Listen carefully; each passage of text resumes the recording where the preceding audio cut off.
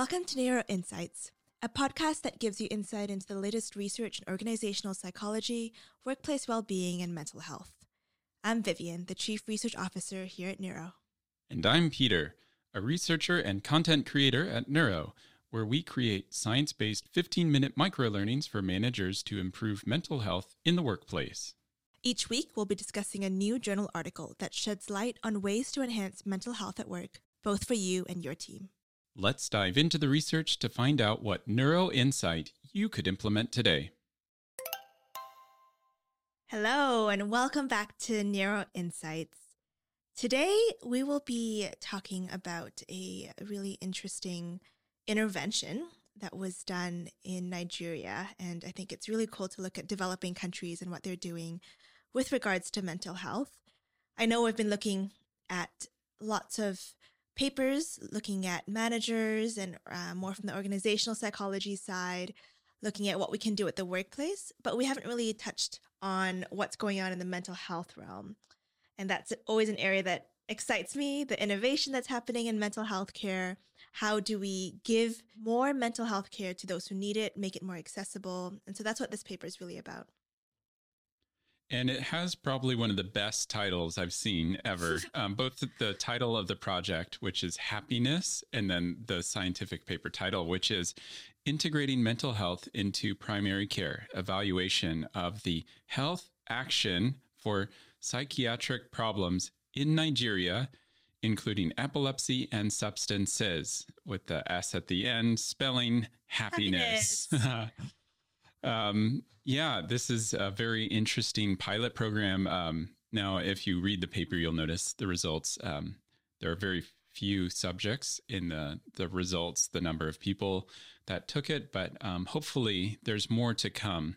And what Vivian and I find very fascinating about these studies coming from lower income countries is they have community and they're delivering mental health training information into these communities, where in places like Canada, US, we have plenty of resources, but we really suffer in loneliness and community. Mm-hmm. And so how do we build that community to then deliver the mental health content? Yeah. And what I think is really interesting too is they tap on community as a resource in order to destigmatize mental illness and have people talk about it more, as well as just normalize conversation around mental illness. And I think when we look at the Western way of dealing with mental illness, it's a lot about, okay, hush, hush, that friend had depression and then they saw a therapist. And it's a lot of this one-on-one behind closed doors sort of model, where if you have a mental illness or you're struggling with it, you're expected to then take off time from work, do your own, I guess, yeah, do your own thing. Yeah, do your own thing. Download Headspace, do some mindfulness on your own. And a lot of it's just very individualistic. And I really wonder, and that's what Neuro is really delving into. It's like, how can we tap into the power that we can get from the collectivistic model that these low-income countries already have in order to treat mental illness? Yeah, and that's not to say that spending time alone isn't healthy, or I know Vivian and I know myself, we love spending time alone, just quiet with a cup of coffee, reading. So there's definitely a place for that. So don't misunderstand us when we say that. But I think it's really healthy to think about these things in different ways. And there's sort of two different aspects. The paper itself was measuring stigma and how much education and training reduced that stigma and encouraged healthier understanding of mental health. But then there's also the training itself. And here at Neuro, we're looking at both because we're interested in our micro trainings and how to set those up. But we're also interested in the results of lowering stigma, because stigma is the biggest thing that's blocking mental health from entering into communities and into personal lives. So this happiness project had trainers who were researchers, psychiatrists, and public health officials, and they use an adapted course from the World Health Organization and took that material, contextualized it into their situation, and focused in on a couple aspects, which I'll talk about. And they were training primary healthcare workers. These are community health extension workers, nurses, and non-specialist physicians. And they went through a pretty rigorous 1 week course. It was 9 hours a day. That would be rigorous for me. And the 6 main components to this happiness pilot project were training. They have refresher training, clinical practice, support supervision, community engagement, and then what they call a drug revolving fund. And the best way I could just sort of easily summarize that is it's making available certain psychiatric medicines that would otherwise not be available through this program. And I think the main thing I took away from this part was that they wanted to have non-professional healthcare workers, so people who already are embedded in community, people who are already seeing these people through primary care or through even communities like churches and social events, equip them with the skills that mental health professionals have to recognize signs of, say, depression or psychosis or substance use, and that way make mental health care more accessible and, more common, I guess, in the community. Yeah, and especially if they're in the hospital already, a lot of these problems or when people go through a mental health issue or episode, it's going to spill over into your body and it's going to exhibit certain things. And so a lot of times physicians will address the body, but not the mental health. Yeah. And if I may say one more thing, I think drawing that connection back to neuro, it's okay. So you have like mental health professionals here, and then you have primary care, which is the hospitals and the clinics. But moving it back even further, you have the workplace. Everyone goes to work, but not everyone might make it to the clinic or to the therapist's office. So I think what we're trying to do is really expand that circle to be like, okay, yes, the first step, of course, is training doctors because that's where people go when they're sick. But what about training managers? Because that's where everyone is and they can spot the first signs. Yeah, that's really good. Now, this group focused on just a couple of things. They instead of studying everything in mental health, for them, their context was just essential care and practice. So that's just your standard Red Cross mental health training, I am assuming. Then depression, psychosis, mania, epilepsy, and substance use disorders. So those are relevant to their local context. Mm-hmm. And then they wanted to look at the effectiveness of this training in reducing stigmatizing beliefs. So looking at after this training, did their beliefs about if you're mentally ill, you must be poor, or, even beliefs around witchcraft, which I thought was interesting and very contextual to what is going on in Nigeria. Yeah, so they had 4 different categories: socialization, normalization, witchcraft, and biopsychosocial. Now, for socialization, here's just some statements that they said before and then after the study.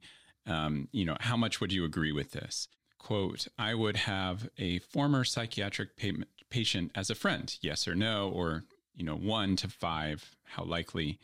I would live with a next door neighbor who is formerly a psychiatric patient. Or I am not afraid of people with mental illnesses. So those are some of the socializing factors that they measured. Normalizing relationships, they looked at mental health is an illness like any other illness. 1 to 5, how do you agree with that? And so on. Then they have witchcraft, which is illnesses are not caused by witchcraft, and such and such. So in this context, that is the stigma that they have. Oh, you must be cursed to have this depression. And in some ways it is a curse, but not the way that they see it. Now, the last was biopsychosocial, which is that you have biological factors involved, you have social factors involved that have brought upon this, and genetic issues that have contributed to what your situation is today. And then what they found was that after this 9-hour, 5-day training, plus they had refresher training. So this was done 6 months after the initial training. They also had a couple other things they did, like have a WhatsApp forum where people could do more topical-based discussion groups. But yeah, they found very significant differences in how this training affected their socialization, their normalization beliefs, and even beliefs around witchcraft. They didn't find significant differences in the understanding around the biopsychosocial model. And we were debating a bit why that was. It could be that they already had an understanding around the biopsychosocial model. It could be that the training was not as targeted towards understanding mental illness that way. Maybe it was more focused on reducing stigma, which the other three factors measured. Yeah, and let me pull up the quote about the community group. I thought that was interesting. So this was a pilot program, and they, in the study, they have a lot of quotes from the participants. And so the paper says that participants also suggested several improvements to the training itself, including additional training material and topics. And here is the quote. This program has been so helpful, but I still want to know more. You should create a platform. We already have one, the WhatsApp forum, but I don't know if we have everyone. We should have access to a website where we can see materials to improve our knowledge about conditions. That would be great. And I find this really exciting because Neuro is trying to be both a digital space where you can access information, but it's much more interactive. And then you can always go back and learn more. But then there's also the community aspect of some kind of interactive forum where people can meet together to discuss these very pertinent issues. Yeah.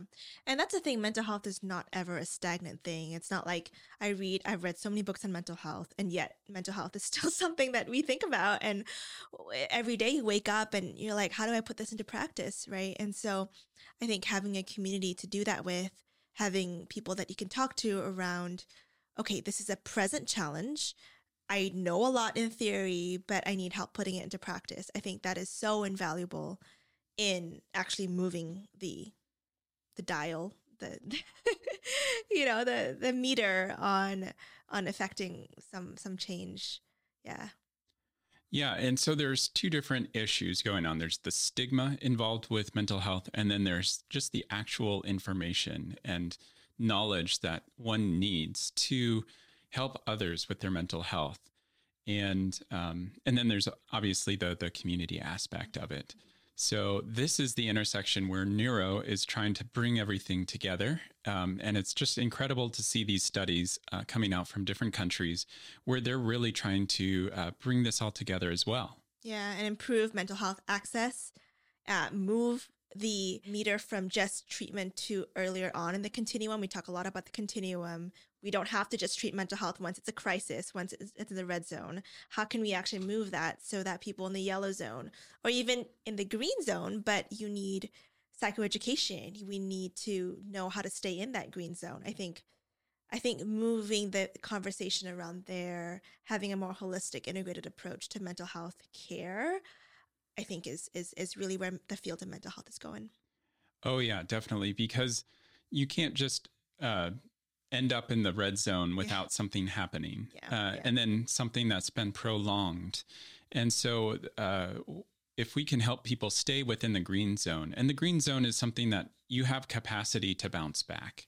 But once you start in that yellow red zone where it's you don't have capacity to bounce back, that's a whole different set of care that you need.